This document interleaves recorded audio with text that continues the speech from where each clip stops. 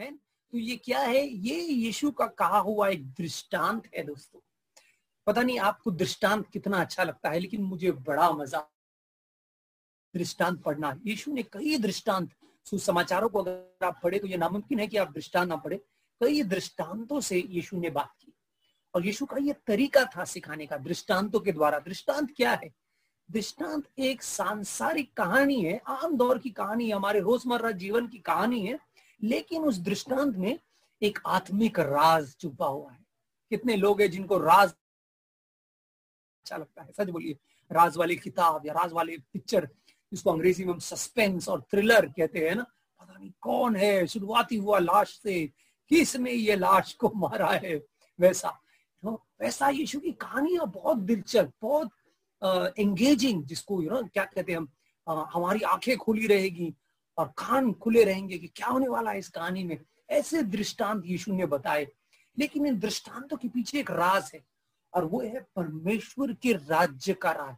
हमें एक विषय अगर यीशु के दिल के बहुत करीब था, परमेश्वर का राज्य। कई बार यीशु ने कहा परमेश्वर का राज्य, स्वर्ग का राज्य, दोनों एक ही बात है। परमेश्वर स्वर्ग में है ना, तो स्वर्ग का राज्य, परमेश्वर का राज्य, स्वर्ग का राज्य, परमेश्वर का राज्य। ये एक ऐसा विषय था जो यीशु के दिल के करीब था, और यीशु चाहता था कि हम सुने, उसके सुनने वाले उससे सुने इस बात को। और इसलिए उसने कई दृष्टांतों की शुरुआत की। परमेश्वर का राज्य एक स्त्री के समान है जिसने आटा लिया और उसमें कमी नहीं डाला। परमेश्वर का राज्य उस व्यापारी के समान है, परमेश्वर का राज्य उस राजा के समान है। हमें तो इन दृष्टांतों से हमें कुछ गहरी बातें पता चलती है। तो आज हम ऐसे ही दृष्टांत देखने वाले हैं जिसमें उपवास भी है, और जिसमें जो हम नए समय से गुजर रहे दोस्तों, वो नई बातें हैं, और वो है नया दाखरस और नई मशक। आमीन। बोलिए मेरे पीछे, नया दाखरस और नई मशक। ये दृष्टांत है जो हम देख। जल्दी से प्रार्थना करने वाला हूं और फिर हम वचन की ओर मुड़ेंगे। स्वर्गीय पिता, हम धन्यवाद देते हैं, धन्यवाद इस खूबसूरत सुबह के लिए प्रभु। धन्यवाद कि हम तेरे पास आ सकते हैं प्रभु, चाहे हम बड़े है, स्त्री है, पुरुष है, जो भी है। धन्यवाद परमेश्वर कि हमें सौभाग्य मिला है कि हम तेरी उपस्थिति में आए, तेरी उपस्थिति का आनंद ले और तेरी जय जयकार करें। धन्यवाद परमेश्वर कि तू हमारी स्तुति और आराधना को कबूल करता है, तू आनंद लेता है हमारी स्तुति आराधना में। धन्यवाद प्रभु। हम मांगते हैं जैसे अब हम तेरे वचनों को खोले, तेरे अनमोल असीम वचनों को प्रभु, हम चाहते हैं कि तेरे वचन हमसे बातें करे, हमारे दिलों की गहराई में परमेश्वर तेरे वचन का कार्य हो। ये प्रार्थना हम यीशु मसीह के नाम में करते हैं। सारी महिमा, सारा गौरव तेरा है प्रभु। आमेन, आमेन, हालेलुया। तो देखते हैं हम कि यीशु ने क्या कहा। अगर आपके पास शास्त्र है, आप मत्ती 9 की ओर मेरे साथ मुड़ सकते हैं, और मेरा एक वचन का ये पूरा दृष्टांत है। तो कुछ दृष्टांत है, लेकिन कुछ दृष्टांत यीशु ने ऐसे बताए कि वो सिर्फ एक ही वचन में काफी था, है ना, एक ही वचन का दृष्टांत। तो देखिए हम देखते हैं क्या है मत्ती 9:17 क्या कहता है। अगर आपके पास शास्त्र है आप मेरे साथ मुड़ सकते हैं। मत्ती का 9वां अध्याय और 17वां वचन हम देखेंगे। पहले वचन क्या है, फिर उसकी कहानी को देखेंगे। यीशु ने कहा, नया दाखरस पुरानी मशकों में नहीं भरते हैं, क्योंकि ऐसा करने से मशकें फट जाती है और दाखरस बह जाता है और मशकें नाश हो जाती है ना, परंतु नया दाखरस नई मशकों में भरते हैं और वो दोनों बची रहती है। आमेन, आमेन। खूबसूरत बात है ना। कुछ लोगों को ऊपर से गया होगा, ये क्या है, क्या है मशक, क्या है मशक, मशक क्या है? कोई कबूतर का नाम है मशक्कली? नहीं, ये मशक के बारे में मैं आपको थोड़ी देर में बताता हूं कि ये क्या है, और बहुत ही जबरदस्त राज इसके पीछे छुपा हुआ है। लेकिन हम देखते हैं कहानी की शुरुआत कहाँ होती है। कहानी की शुरुआत होती है 14वें वचन में। ठीक है, तो हम कहानी को शुरुआत से देखेंगे, पर्दे उठने से देखेंगे कि कहानी क्या है। तो कहानी कुछ ऐसी है कि कुछ लोग हैं जो यीशु के पास आए हैं। कौन लोग हैं ये लोग हैं यूहन्ना बपतिस्मा दाता के चेले। कौन है यूहन्ना बपतिस्मा दाता? के बारे में तो हम सब ने सुना है ना। यीशु के कजिन ब्रदर थे बड़े, और उन्होंने तैयार किया यीशु के लिए राह, और उनका प्रचार था पश्चाताप करो, पश्चाताप करो, क्योंकि परमेश्वर का राज्य आ रहा है वो आ रहा है, वो आ रहा है जिसके जूते का लेस भी खोलने लायक मैं नहीं हूं। उसने यीशु के लिए रास्ता तैयार किया। फिर उसे बंदी गृह में डाला गया। और इस समय जब ये कहानी चल रही है, यूहन्ना बपतिस्मा दाता कहाँ है? उसे हेरोद ने जेल में डाल दिया है, वो जेल में है। लेकिन उसके चेले जो है वो अभी भी बाहर घूम रहे हैं। वो अपने गुरु का जो कार्य था उसे आगे बढ़ा रहे हैं। अब यूहन्ना बपतिस्मा दाता बड़ा ही आग आग बबूला वाला नबी था, है ना। पुराने करार का आखिरी नबी अगर हम कहें तो वो यूहन्ना बपतिस्मा दाता है। और उसके चेले कैसे होंगे? जैसे यीशु ने कहा, जैसे गुरु है वैसे ही शिष्य होंगे। तो ये भी बिल्कुल आग वाले हैं। ये भी कट्टर कट्टर जिसको बोलते हैं ना हम लोग, एकदम सख्त है कि शरीर को मारो, कोई भी अपने दम पर पश्चाताप करो, अपने दम पर उद्धार हासिल करो, वगैरह वगैरह। ऐसा ऐसा थोड़ा बहुत सोच रखने वाले हैं। तो ये जो है, अब इन्होंने यूहन्ना बपतिस्मा दाता के मुंह से सुना था यीशु का जिक्र, है ना। यूहन्ना बपतिस्मा दाता ने बपतिस्मा दिया और उसने कहा, ये देखो ये है प्रभु का मेमना जो जग के पाप को ले लेगा। तब से उनकी नजर, इन चेलों की नजर यीशु पर रही होगी। अब उन्होंने यीशु के साथ साथ यीशु के चेलों को भी देखा। ये चेले आम चेले नहीं थे, जैसे अभ्यास पढ़ाई किए हुए आराधनालय से निकले हुए चेले नहीं थे। ये मामूली लोग थे। कोई मछुआरा था, कोई चुंगी लेने वाला था, अलग अलग व्यवसाय से ये लोग आए थे। तो अब वो देखते हैं, चेलों को करीब से देखते हैं। याद रखिए, यीशु के चेले हमेशा दिखाई देते हैं दोस्तों, है ना। और समाज और संसार हमें देखता है, कैसे हम जीते हैं, कैसे हम बोलते हैं, कैसे हम सोचते हैं, कैसे हम अपने परिवारों को चलाते हैं, ये सब नजर में आता है। हालेलुया। तो हमें सावधान रहना है। तो इन्होंने चेलों में कुछ देखा। क्या देखा? उन्होंने चेलों को देखा और देखा कि वो उपवास नहीं कर रहे थे। देखिए 14वां वचन, मत्ती 9:14 कहता है, तब यूहन्ना के चेलों ने यीशु के पास आकर कहा, क्या कारण है, क्या कारण है कि हम और फरीसी इतना उपवास करते हैं पर तेरे चेले उपवास नहीं करते? ऐसा क्यों? ऐसा क्यों कि आपके चेले उपवास नहीं करते? ये एक सवाल है। और सवाल हमारी जिंदगी में दोस्तों बहुत मायने रखता है। कुछ सवाल है जिसको हम नजरअंदाज कर सकते हैं, लेकिन कुछ सवाल है जो हमारे जीवन को दिशा दे सकता है। हमें सच है ना। जैसे कभी कभी एक उदाहरण देता हूं मैं आपको। फर्ज कीजिए कि मैं किसी होटल में जाता हूं। अब तो दुश्वार हो गया है होटल जाना, लेकिन अगर हम होटल में जाते हैं कभी महीने में एक बार, तो अक्सर जैकलिन, जीवन में हम बैठे हैं और हमारा एक फेवरेट होटल है, रेस्टोरेंट है, वहां पर हम जाते हैं। तो वहां पर जो वेटर्स है आपको हमको अब बोलेंगे ये नया है, वो नया है, ये ट्राई करो, वो अच्छा है। तो मैं हमेशा उनको कहता हूँ, भैया जरा 2 मिनट देना, हम सोच करके बताते हैं, आप जरा घूम के आ जाओ, बस 2 मिनट में हम सोच के बताते हैं। तो उनके सवाल का आप क्या खाएंगे, मेरा जवाब है आप जरा 2 मिनट होकर के आइए, मैं आपको बताता हूँ, है ना। तो उस सवाल को मैंने एक तरीके से टाल दिया। लेकिन फर्ज कीजिए, मैं ऐसी एक उदाहरण के तौर पर कह रहा हूँ, फर्ज कीजिए 10-12 साल के बाद, या शायद उससे जल्दी भी हो, जीवन एक कलीसिया में खड़ा है, एक जगह पे खड़ा है, जहां पर उसके सामने एक खूबसूरत लड़की सफेद कपड़े में दुल्हन बन के खड़ी है। और वहां पर एक मिनिस्टर, जिसको हम कहते हैं, जो शादी करवाता है, वो जीवन से पूछता है, जीवन क्या तुम इस स्त्री को अपनी कानूनी पत्नी करके स्वीकारते हो, है ना। जीवन का जवाब अगर वही है जो मैंने होटल में दिया था कि मैं जरा सोच के बताता हूँ, जरा आप 2 मिनट होकर के आइए, तो ये गड़बड़ हो जाएगा, गड़बड़ हो गया, ये गलत जवाब हो गया। जीवन का जवाब होना चाहिए हाँ, हाँ, है ना। एक ही जवाब होना चाहिए, हाँ भाई स्वीकारता हूँ, जो भी सोचना था वो पहले सोच लिया, ये समय नहीं है। तो सवाल और उसका जवाब दोनों ही बहुत अहम है ना। कुछ सवाल हमारे जीवन में बड़े मायने रखते हैं। क्या यीशु हमारे जीवन का प्रभु है? जवाब सिर्फ हाँ या ना में हो सकता है, शायद, पता नहीं, थोड़ा बहुत, नहीं, हाँ या ना, जवाब साफ है, ठीक है नहीं। हाँ यीशु है या नहीं है, प्रभु है कि नहीं है, बस हाँ नहीं में अच्छा नबी है, नहीं नहीं नहीं नहीं नहीं, प्रभु है कि नहीं है, सवाल क्या है। तो जवाब तय करता है क्या हम कहाँ, हमारा अंत कैसे होगा, हमारी मंजिल क्या होगी, कैसे हम जिएंगे। आमीन। तो कुछ सवाल बहुत अहम है और कुछ जवाब बहुत अहम है। और जो जवाब यीशु देता है इस सवाल को, जो सवाल इन्होंने किया है लगता है मामूली सवाल है, लेकिन मामूली नहीं। हम देखेंगे 3 दृष्टांत यीशु बताएगा, 1 नहीं 2 नहीं 3, इसका जवाब देने के लिए। तो यीशु के जवाब में बड़ा ही ज्ञान है, समझ है, एक डॉक्ट्रिन है, एक सिद्धांत है हमारे लिए कि हम कुछ सीख लें। हम के पीछे का सिद्धांत हम देखने वाले हैं। ये सवाल क्या है, किस बात पर उठा है? उपवास। हम किस समय से गुजर रहे हैं? प्रार्थना और उपवास के दौर से गुजर रहे हैं कि नहीं, है ना? तो सवाल है ऐसा क्यों है भैया, ऐसा क्यों है कि हम उपवास करते हैं?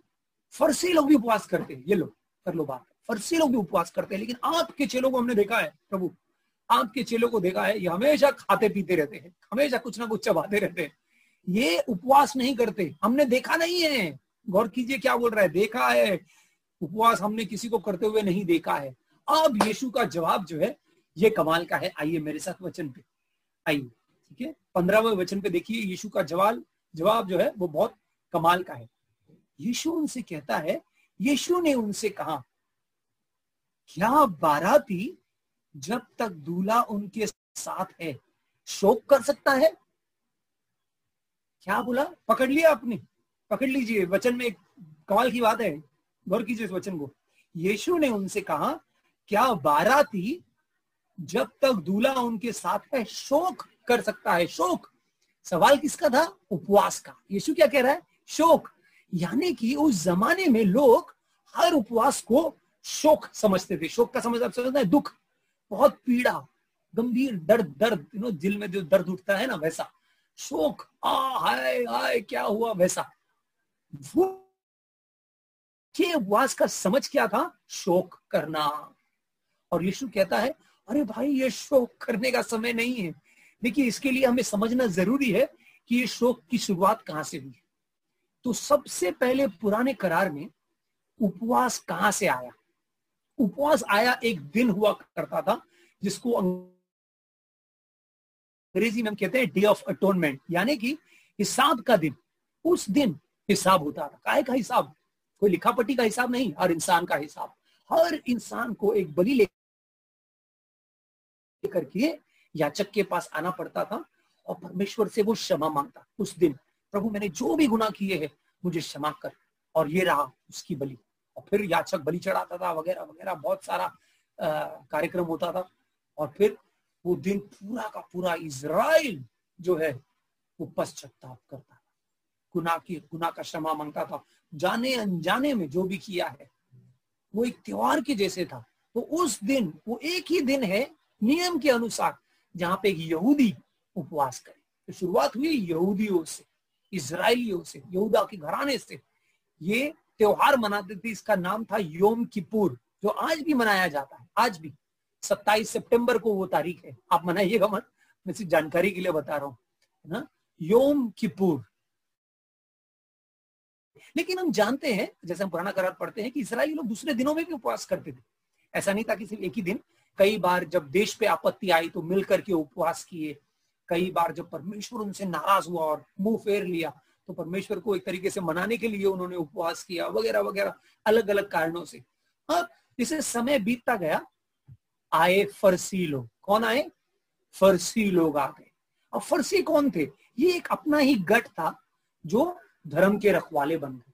इनको किसी ने नियुक्त नहीं किया, ना ही परमेश्वर ने नियुक्त किया, ना ही किसी इंसान ने। ये अपने आप में एक गठ बन गया, एक गठ बन गया। और ये गठ जो है, इन्होंने तय किया कि हम यहूदी धर्म के रखवाले हैं, हम बताएंगे कैसे जीना है, क्या जीना है। मूसा का नियम तो है ही, अच्छी बात है, लेकिन हमारी बात सुनो, हम बताते हैं कैसा क्या करना चाहिए, क्या नहीं। तो ये वो पंडित और गुरु थे जिन्होंने तय किया था कि यहूदी धर्म के साथ क्या होगा, और हम उसके रखवाले हैं। तो ये जब उपवास करते थे तो इनका नियम था, जैसे सारे फरसियों का है, हफ्ते में 2 दिन, गुरुवार और शनिवार, 2 दिन का इनका उपवास होता था। और इनके उपवास में आप आंख बंद करके आपको पता चलेगा ये आदमी उपवास कर रहा है, क्योंकि वो दुखी दिखाई देता था, कमजोर दिखाई देता था। वो सड़क पे चलता था ऐसे बताने के लिए कि देखो मैं उपवास कर रहा हूं, और बोल बोल के ढिंडोरा पीट पीट के करते थे उपवास। याद है यीशु ने कहा उपवास कैसे नहीं करना है? बिल्कुल, फरसियों को देखकर इनके जैसे उपवास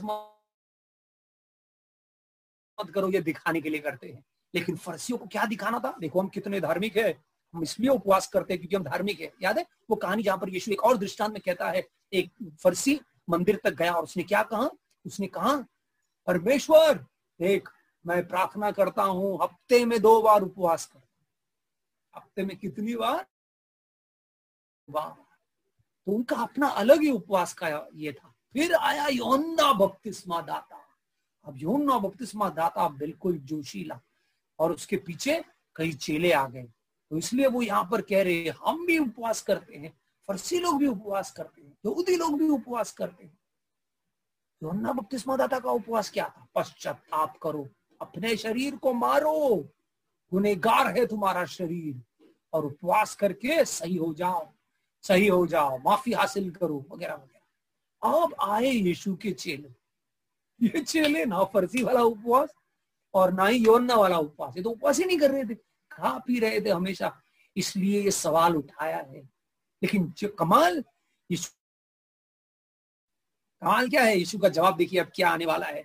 यीशु ने उनसे ये नहीं कहा, अरे मैं क्षमा चाहता हूँ कि मेरे चेले उपवास नहीं करते, शायद आपको ठेस लगा होगा। वो क्या है ना, नतानी का हाजमा का थोड़ा इशू है, तो इसलिए वो उपवास नहीं कर पाता, और पतरस गोली खाता है, दवाइयां, तो इसलिए वो उपवास नहीं करता। नहीं नहीं नहीं, यीशु कोई बहाना नहीं सुना रहा। यीशु सुना रहा है उनको एक दृष्टांत, एक खूबसूरत कहानी। यीशु कहता है फर्ज करो कि एक शादी हो रही है। क्या हो रही है? शादी। अब यहूदियों के लिए मैं आपको बता दूं, ये पहली सदी की बात है, अब तो हम 20वीं सदी में है, तो बहुत समय गुजर गया है। लेकिन पहली सदी में यहूदियों के लिए शादी सबसे बड़ा त्योहार था, सबसे बड़ा। वो बड़े धूमधाम से शादी मनाते थे। 7 दिनों तक उनकी शादी चलती थी, 7 दिनों तक। यानी जिस दिन शुरुआत हुआ अगले 7 दिन शादी, रोज शादी हो रही। मतलब कि रोज गाना बजाना। हम खुश हो रहे हैं ना, अरे हमारे देश में तो 3 दिन होता है, संगीत, मेहंदी, ये रस्म वो रस्म। यहूदियों का देखो 7 दिन, 7 दिन रोज सुबह उठते थे और आनंद, सब एक दूसरे से मिल रहे, हंसी हो रहा है और खा रहे हैं, पी रहे हैं, दाकरस, संगीत, नाच गाना, दूल्हा दुल्हन के साथ नाचना, फिर जाके सो जाना, फिर सुबह दूसरे दिन, फिर तीसरे दिन, आनंद ही आनंद है ना। 7 दिन पूरा त्योहार का माहौल, बच्चे यहाँ वहां खेल रहे हैं, पूरा का पूरा एक जश्न का माहौल है, त्योहार जैसे। अब यीशु कहता है फर्ज करो कि शादी के बीच में कोई आकर के कहेगा भैया उपवास करो। आपको कैसा लगेगा? कैसा लगेगा? अजीब लगेगा ना। ये तो बिल्कुल अजीब बात है भैया, शादी के दिन थोड़ी ना कोई उपवास की बात करता है। तो कहता है अब दूल्हा यहाँ पर है, दूल्हे के दोस्त क्या उपवास करेंगे? दूल्हे के दोस्त उपवास तो नहीं करेंगे ना, है कि नहीं? कहता है ये तो सवाल ही नहीं, दूल्हे के दोस्त दूल्हे की मौजूदगी में उपवास करे, फिर तो कुछ गड़बड़ है ना, है कि नहीं? ऐसा तो नहीं होगा। तो यीशु कहता है ये क्या बोल रहे हो तुम? और इसका मतलब क्या है कि यीशु दूल्हा है। हालेलुया! कौन है दूल्हा? दूल्हे राजा कौन है? गोविंदा नहीं, यीशु मसीह। आमीन, हालेलुया! हमारे प्रभु यीशु मसीह दूल्हा है। और यही आगे जाकर पौलुस भी कहेगा ना एफिसियों में कि वो दूल्हा है। पतियों यीशु की तरह दूल्हा बनो। आमीन। जैसे यीशु अपने दुल्हन से प्रेम करता है, तो दुल्हन कौन है? कलीसिया। हालेलुया! आगे जाकर प्रकाशित वाक्य में भी कहता है कि दूल्हा आ रहा है अपने के लिए। दूल्हा है जो अपनी दुल्हन को सजा रहा है, तैयार कर रहा है उस दिन के लिए। आमीन, आमीन। तो यीशु हमारा दूल्हा है। हालेलुया! तो एक पहला जबरदस्त बात यीशु के मुंह से सबको सुनाई दी, उसके चेले भी और जो आम लोग थे उनको भी सुनाई दिया कि मैं दूल्हा हूं और मैं आ रहा हूं, और मैं हूं और मेरी मौजूदगी में कोई विलाप नहीं करेगा, कोई शोक नहीं करेगा। लेकिन देखिए यीशु क्या कहता है आगे, आगे गौर कीजिए। पर वे दिन आएंगे कि दूल्हा उनसे अलग किया जाएगा, उस समय वे उपवास करेंगे। एक समय आ रहा है, यीशु कहता है, जब मैं चला जाऊंगा और तब वो उपवास करेंगे। ऐसा समय आया जब यीशु को क्रूस पर मारा गया, गाड़ा गया, यीशु फिर से मुर्दों में से जी उठा, चेलों के बीच रहा, और फिर यीशु का पुनर्रोहण हुआ, और फिर कलीसिया, शुरुआत की कलीसिया थी, नई कलीसिया, उसने उपवास और प्रार्थना किया। Amen, hallelujah. दोस्तों, हमारे उपवास और प्रार्थना में, इस बात को गौर से सुनिए, हमारे उपवास और प्रार्थना में और बाकी धर्मों की उपवास और प्रार्थना में और फरसियों की प्रार्थना में और यहूदियों की प्रार्थना और उपवास में जमीन आसमान का अंतर है। जब हम उपवास और प्रार्थना करते हैं तो हम यीशु के खोजी बनते हैं। हालेलुया। हम इसलिए नहीं करते क्योंकि हमारे शरीर पर शक्ति हो या फिर पाप से पश्चाताप करने के लिए, नहीं नहीं नहीं, वो सब पुरानी बातें, या किसी को दिखाने के लिए, वो सब पुरानी बातें हैं। हम जब उपवास प्रार्थना करते हैं तो हम कहते हैं हम यीशु के लिए भूखे हैं, हम यीशु के लिए प्यासे हैं। ये वही यीशु है जिसने कहा मैं जीवन की रोटी हूं। आमेन। तू प्रभु हमें तृप्त करता है। मैं, सामरी स्त्री से कहा, जीवन का जल हूं, जो मुझे पिएगा वो कभी प्यासा नहीं होगा। तो हमारा उपवास ये है कि हम प्रभु के लिए भूखे और प्यासे हैं। और जैसे मत्ती 5 में यीशु ने कहा, धन्य है वे जो धार्मिकता के लिए भूखे और प्यासे हैं, क्योंकि उन्हें मैं संतुष्ट करूंगा। हालेलुया। वो संतुष्ट किए जाएंगे। हालेलुया। Amen, amen. उत्साहित है आप? हम उपवास और प्रार्थना में क्या खोज रहे हैं दोस्तों? यीशु मसीह को, उसकी धार्मिकता को खोज रहे हैं। पहले मेरे राज्य और धार्मिकता की खोज करो, तब तुम्हें सारी चीजें मिल जाएंगी। उपवास और प्रार्थना का दौर वो दौर है जहां हम प्रभु के लिए भूखे हैं, उसके वचनों के लिए भूखे हैं। इसलिए यीशु ने शैतान से कहा, इंसान रोटी से ही नहीं परमेश्वर के वचन से जीवित रहता है। हालेलुया। क्या है जो हमारी भूख मिटाएगा? परमेश्वर का वचन है, परमेश्वर की आत्मा है, यीशु खुद है जो स्वर्ग से भेजा हुआ मन्ना है। Amen, amen, hallelujah, hallelujah. ये बात बहुत जरूरी है गांठ बांधना कि हम क्यों उपवास और प्रार्थना करते हैं। हर साल मुझे कोई ना कोई सवाल करता है प्रार्थना और उपवास के ऊपर। अच्छा लगता है मुझे कि अच्छा है, आप साफ कर लीजिए अपना मन और जान लीजिए कि हमारे उपवास प्रार्थना में और रोजा वगैरह में क्या फर्क है। बहुत फर्क है, बहुत फर्क है। आमीन। हम कोई धार्मिक कार्य नहीं कर रहे, हम उस इंसान को खोज रहे हैं, उस इंसान को प्रसन्न करने के लिए जी रहे हैं। वो हमारी जरूरत है। आमीन। वो हमारे हर कमी घटी को पूरा करेगा। हालेलुया। आमीन। अब यीशु का जवाब देखिए, कमाल का है। 16वां वचन हम नहीं देख रहे क्योंकि अपने आप में एक अलग दृष्टांत है और बड़ा दृष्टांत है, तो उसमें जाएंगे तो ये पूरा नहीं होगा, वो कभी और देखेंगे। लेकिन अब 17वां वचन देखिए। एक तो यीशु ने दूल्हे का दृष्टांत बता दिया जल्दी से, शादी का। अब 17वां वचन देखिए क्या कहता है यीशु। कहता है, नया दाखरस पुरानी मशकों में नहीं भरते, क्योंकि ऐसा करने से मशकें फट जाती है और दाखरस बह जाता है और मशकें नाश हो जाती ही, परंतु नया दाखरस नई मशकों में भरते हैं और वह दोनों बची रहती है। हालेलुया। आमीन। यीशु क्या कह रहा है? अब गौर से सुनिए, ये हमारे समझ में नहीं आएगा क्योंकि ये पुरानी बातें, ये 2000 साल पहले की बातें हैं। तो इसलिए मैं जल्दी से आपको ज्यादा समय लिए बगैर समझाता हूँ। उस जमाने में पानी जो होता था वो बहुत हानिकारक होता था। जैसे आज हम फर्ज कीजिए कि किसी नल से सीधा पी रहे, कितना डेंजरस है ना, कितना घातक हो सकता है। वैसा उस जमाने का पानी तो अभी से भी अशुद्ध हुआ करता था, क्योंकि रेगिस्तान के आसपास रहते थे वगैरह, कहाँ फिल्टर वगैरह है।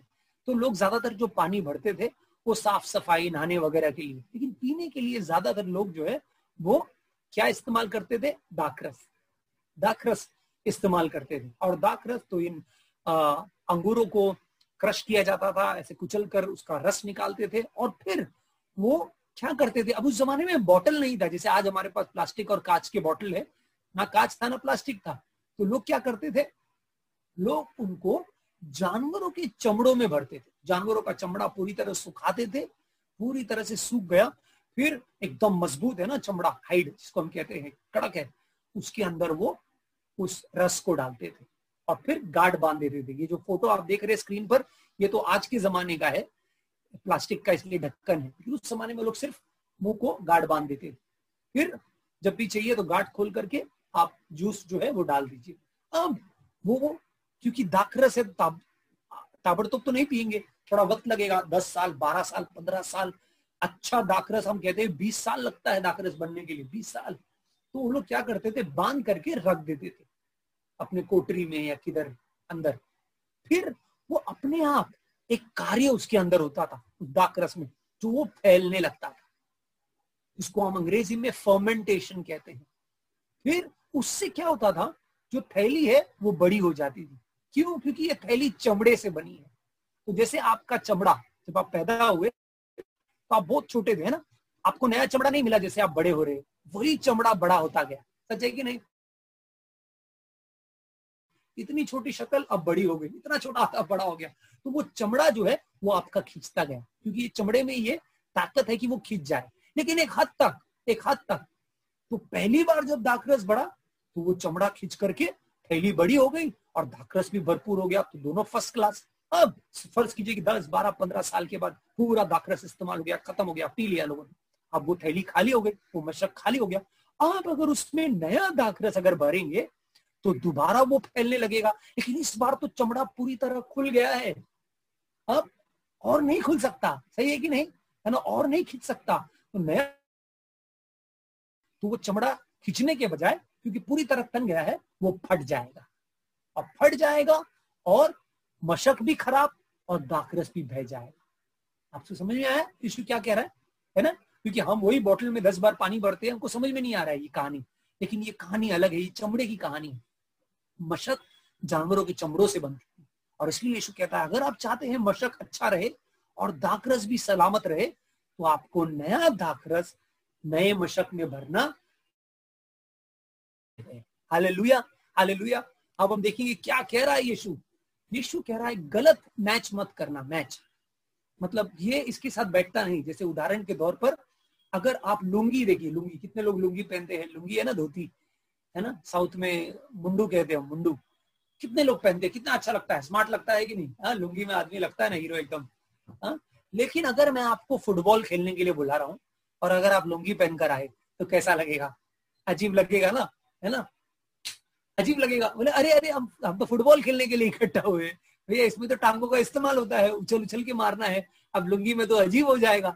तो लुंगी और फुटबॉल का कोई मैच नहीं है, कोई मैच नहीं है ना। तो साउथ वाले भी जब फुटबॉल खेलते हैं तो लुंगी पहन के नहीं खेलते होंगे, है कि नहीं? वैसे ही अगर आप देखिए ना, एक ये बैलगाड़ी, अब बैलगाड़ी पे मैं रेडियल टायर लगाऊं, रेडियल टायर तो अजीब लगेगा कि नहीं, है ना? तो आज के जमाने की ये उदाहरण ऐसे मुझे दो याद आए। यही कह रहा है यीशु, सवाल ही नहीं पैदा होता कि आप लुंगी पहन करके फुटबॉल खेलें। सवाल ही नहीं पैदा होता कि नया दाखरस आप नए मशक पुराने मशक में डाले, क्योंकि वो फट जाएगा, वो तो मैच ही नहीं होगा।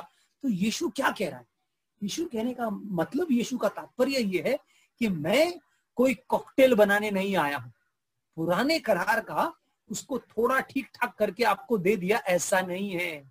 मैं पुराने करार को रिपेयर करके नहीं देने आया हूं।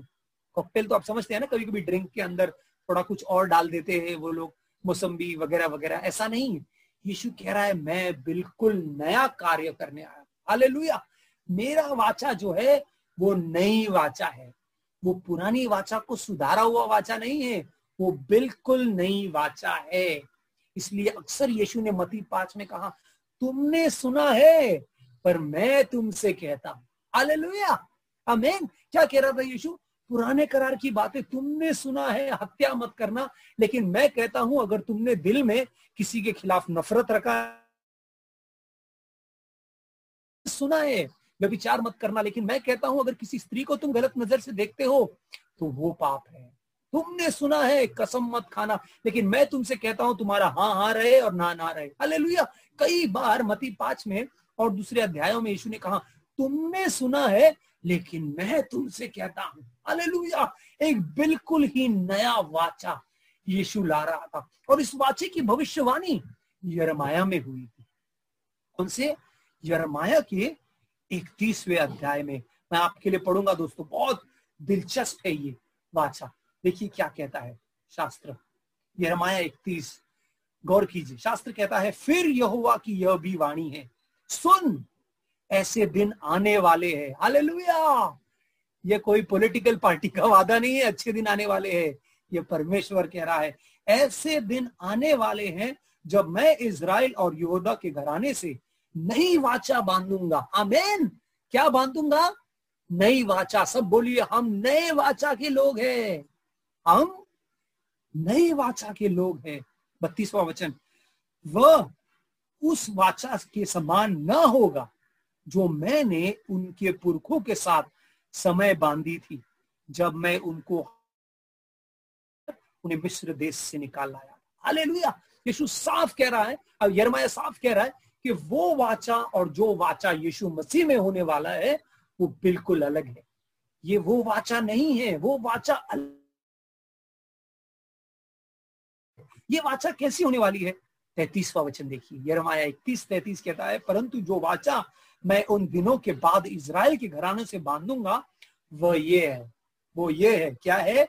मैं अपनी व्यवस्था उनके मन में समवाऊंगा और उसे उनके हृदय पर लिखूंगा और मैं उनका परमेश्वर ठहरूंगा और वो मेरी प्रजा ठहरेंगे। यहोवा की यह वाणी है। क्या बात है, क्या बात है। Hallelujah, hallelujah. नई वाचा कहां पर लिखी गई है? हमारे दिलों में। आमीन। नई वाचा जो है वो हमारे अंदर बसता है। पुरानी वाचा कहां लिखी गई थी? पत्थर पर। पत्थर पर परमेश्वर ने लिख करके मूसा को दिया था। और कहां रखा था? व्यवस्था के संदूक में। आमीन, है ना? वाचा के संदूक में रखा था। संदूक का नाम ही था संदूक, वाचा का संदूक, क्योंकि उसमें पुरानी वाचा थी। लेकिन नया वाचा कहां है? कहां रखा है नया वाचा? माटुंगा में कि माहिम में कि बहिंदर में? नहीं, हमारे दिलों में। आमीन, हमारे दिलों में दोस्तों परमेश्वर ने नई वाचा लिखी है। हालेलुया। जरा दिल को टैप कीजिए एक बार ऐसा। हालेलुया। नई वाचा यहाँ है। कहाँ है? जेब में नहीं, दिल में। आमीन, आमीन। परमेश्वर ने दोस्तों नई वाचा जो है वो हमारे दिल में लिखी हुई है। और अब याद रखिए, हम नए वाचा के लोग हैं। यीशु एक बिल्कुल नया तरीका उसके बीच ले आ रहा था। अगर हम यीशु के जीवन को देखें, यीशु के तौर तरीकों को देखें, सिखाने को देखें, जिस तरह से यीशु सिखाया, जितना आप यीशु को करीब से देखेंगे उतना आप हैरान हो जाएंगे फरीसियों के सवानी कि ये कितना अलग है। लोगों ने कहा इसके सिखाने में अधिकार है। अगर कोई ऐसे अधिकार के साथ नहीं सिखाता। यीशु का बिल्कुल ढंग अलग था। ना कोई अगवा, कोई भी इंसान, कोई भी धर्मी आदमी, ना यीशु के पहले ना यीशु के बाद यीशु के समान था। यीशु अनोखा था। आमीन, हालेलुया। और यीशु का एक संदेश था, एक संदेश, परमेश्वर तुम्हारे जीवन में मध्य हो। हालेलुया। एक कमांड तुमको देता हूं मैं, पूरे मन से, पूरे ताकत से, पूरे दिल से परमेश्वर से प्रेम करो। पहले उसके राज्य और धार्मिकता की खोज करो, साथ साथ पड़ोसियों से भी प्रेम करो। लेकिन पड़ोसी से हम तब प्रेम कर पाएंगे जब हम परमेश्वर से प्रेम करेंगे। आमीन, आमीन। तो यीशु का सिर्फ कोई सोशल मैसेज नहीं था कि भैया सबसे प्रेम करो। नहीं, पहले परमेश्वर से प्रेम करो, फिर वो तुम्हारे अंदर अपनी प्रेम को उंडेलेगा, जिससे तुम समाज से प्रेम कर पाओगे, अपने पड़ोसी से प्रेम कर पाओगे। आमीन। परमेश्वर तुम्हारे जीवन में मध्य हो।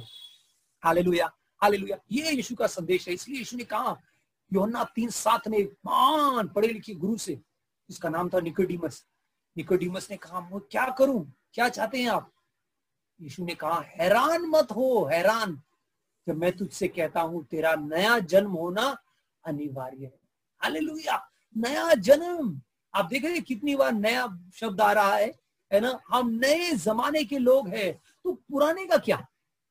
पुराने करार का क्या होगा? कई बार मैं लोगों के घरों में जाता हूं तो मैं 10 आज्ञाएं टंगा हुआ देखता हूं। कभी कभी किसी के घर में मुझे उनको पूछना है, भैया आप पुराने करार के हैं कि नए करार के हैं?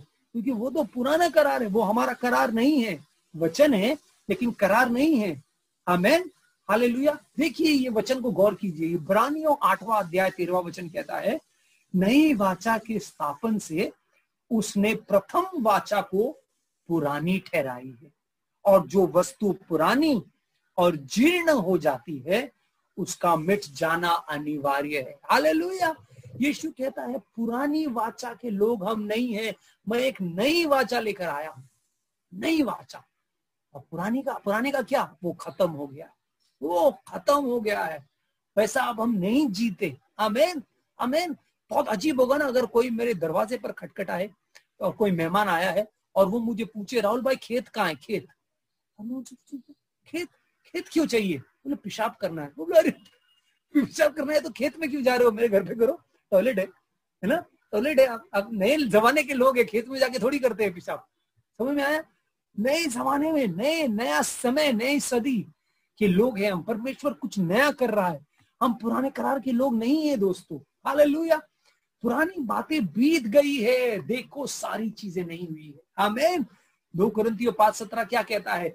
यदि कोई मसीह में है, यदि कोई मसीह में है तो वो क्या है? वो नई सृष्टि है। पुरानी बातें बीत गई और सारी बातें नई हो गई है, आमीन। रखना है, हम नए सभी के लोग हैं, हम नए मशक बनना है।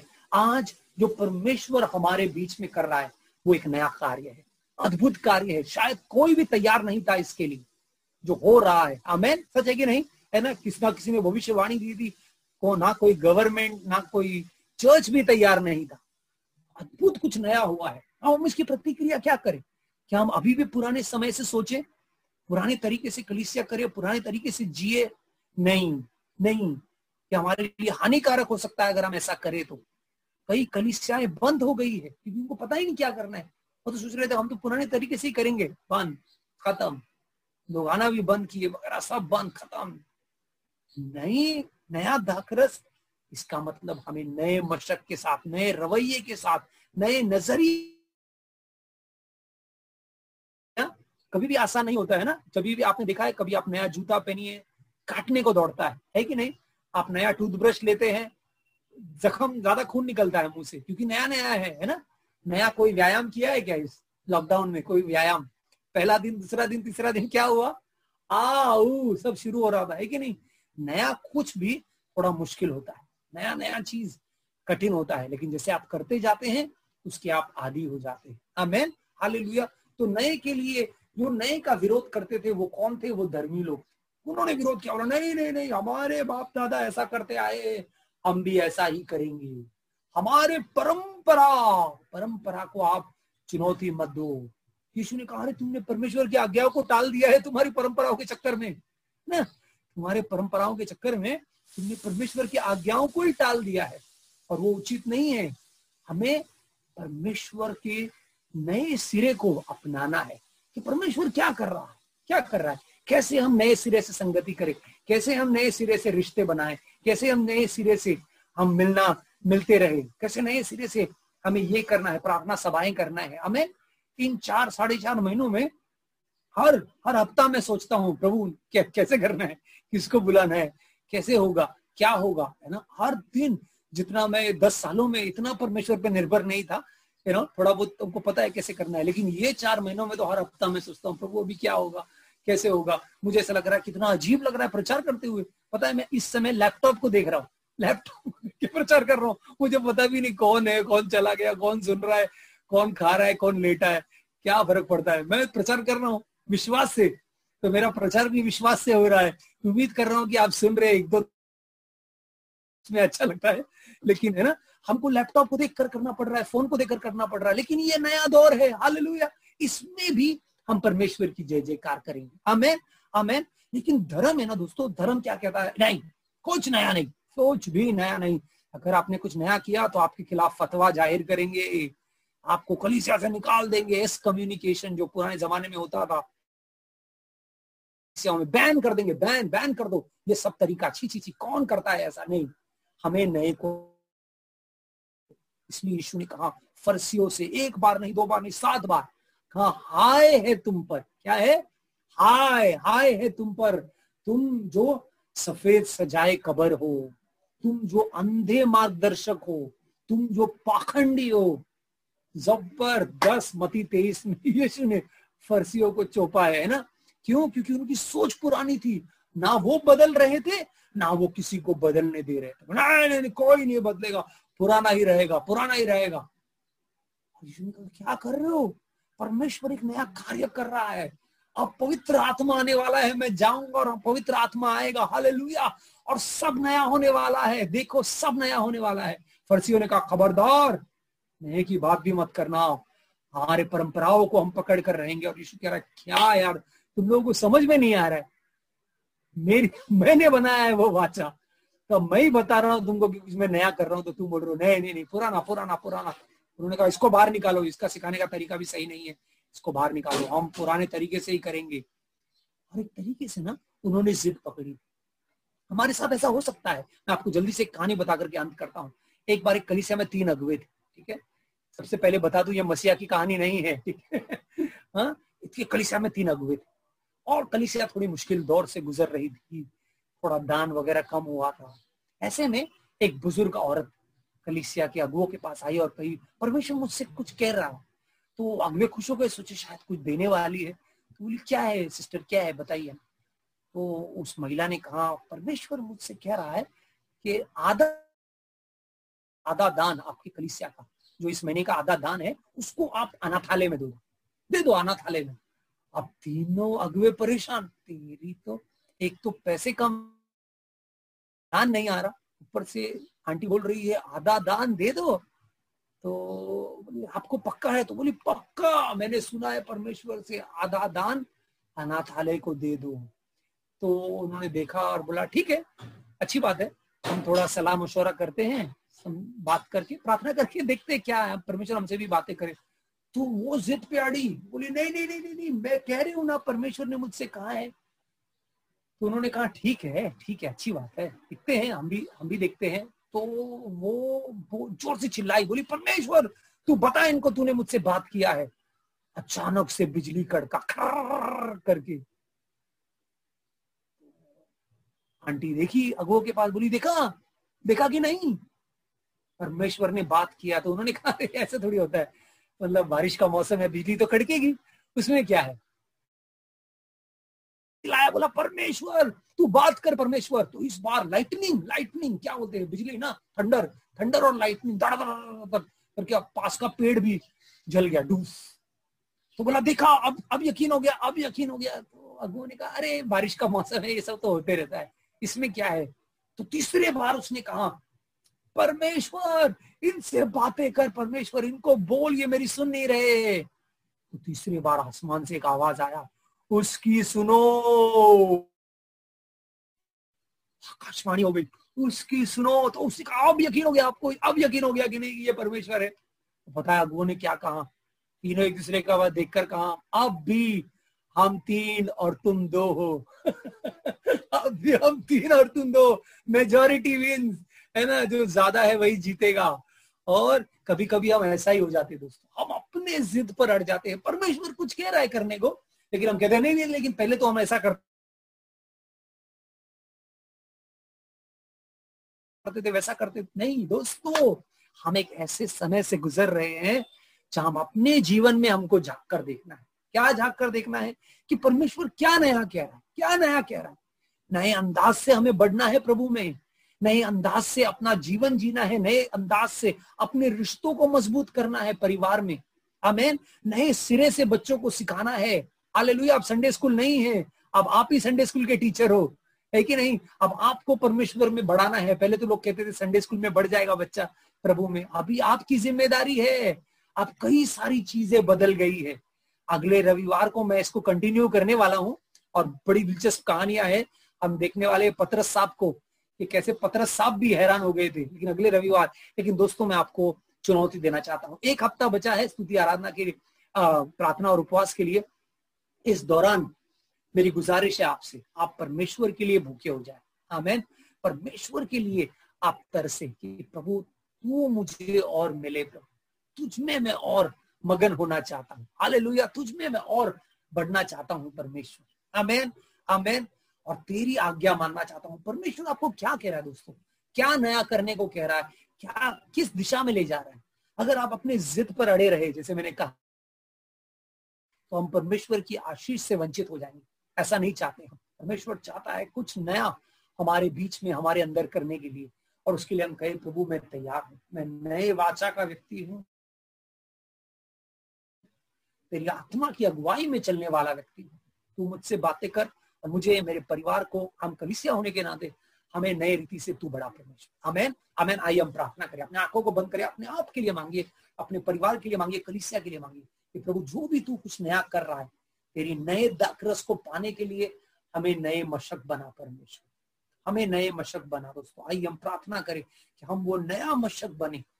अगर हम पुराने तरीके से करेंगे तो सब नष्ट हो जाएगा। स्वर्गीय पिता, हम तेरे पास आते हैं और मांगते हैं प्रभु, तू हमें समझ दे, ज्ञान दे। थोड़ा सा प्रार्थना में हम तुझ पर निर्भर होते हैं, तो तेरे लिए प्यासे हैं, भूखे हैं। हमारी प्रार्थना है परमेश्वर, अपने आप के लिए, अपनी कलीसिया के लिए, जोड़ों के लिए, कुंवारों के लिए, बच्चों के लिए, हम सब वो नए मशक बने। जो तू नया कार्य हमारे बीच में कर रहा है, उसे ग्रहण करने के लिए हम तैयार हैं। हमारे मन, हमारे हृदय, हमारा जीवन, हमारा घर तैयार होते हैं तेरे नए कार्य के लिए। तुझ में हम बढ़ते रहना चाहते हैं।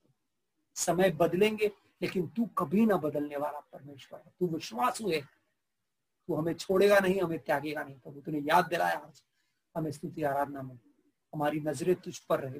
तेरे नए कार्य को हम ग्रहण करते हैं विश्वास से और आनंद से। हाँ, शायद हमारे लिए थोड़ा अजीब है ये सब चीजें करना, लेकिन हम मिलना नहीं छोड़ेंगे। हम तुझ में बढ़ते जाएंगे। सारी महिमा, सारा गौरव तेरा है यीशु मसीह। आमेन, आमेन।